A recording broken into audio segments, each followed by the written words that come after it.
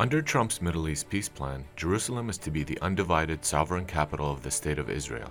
The Palestinian state would no longer have East Jerusalem, but can make a capital out of an outer neighborhood named Abu Dis, which is already blocked off from Jerusalem by a high concrete wall built by Israel.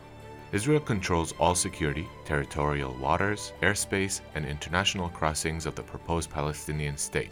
Israel also retains the right to stage incursions into Palestinian territories, and Palestinians will have to forego trying Israeli or US citizens in their legal system. On the other hand, not much is being asked of Israel.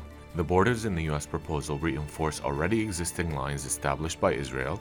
Israel does not have to uproot any existing settlements, which are already hosting more than 600,000 settlers in the occupied territories.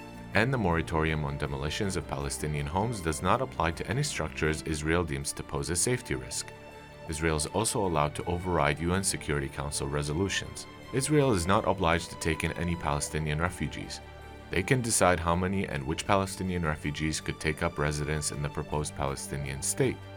In addition, the plan says that compensating Palestinian refugees has never been realistic, but proposes compensating the State of Israel for the cost of taking in Jewish refugees who fled Arab and Muslim countries.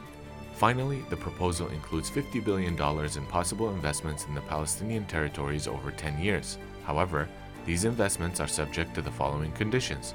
Final status issues are resolved, the Palestinian Authority has full control of Gaza, and that Hamas and other groups are disarmed and not included in any Palestinian government, and that Gaza is fully demilitarized.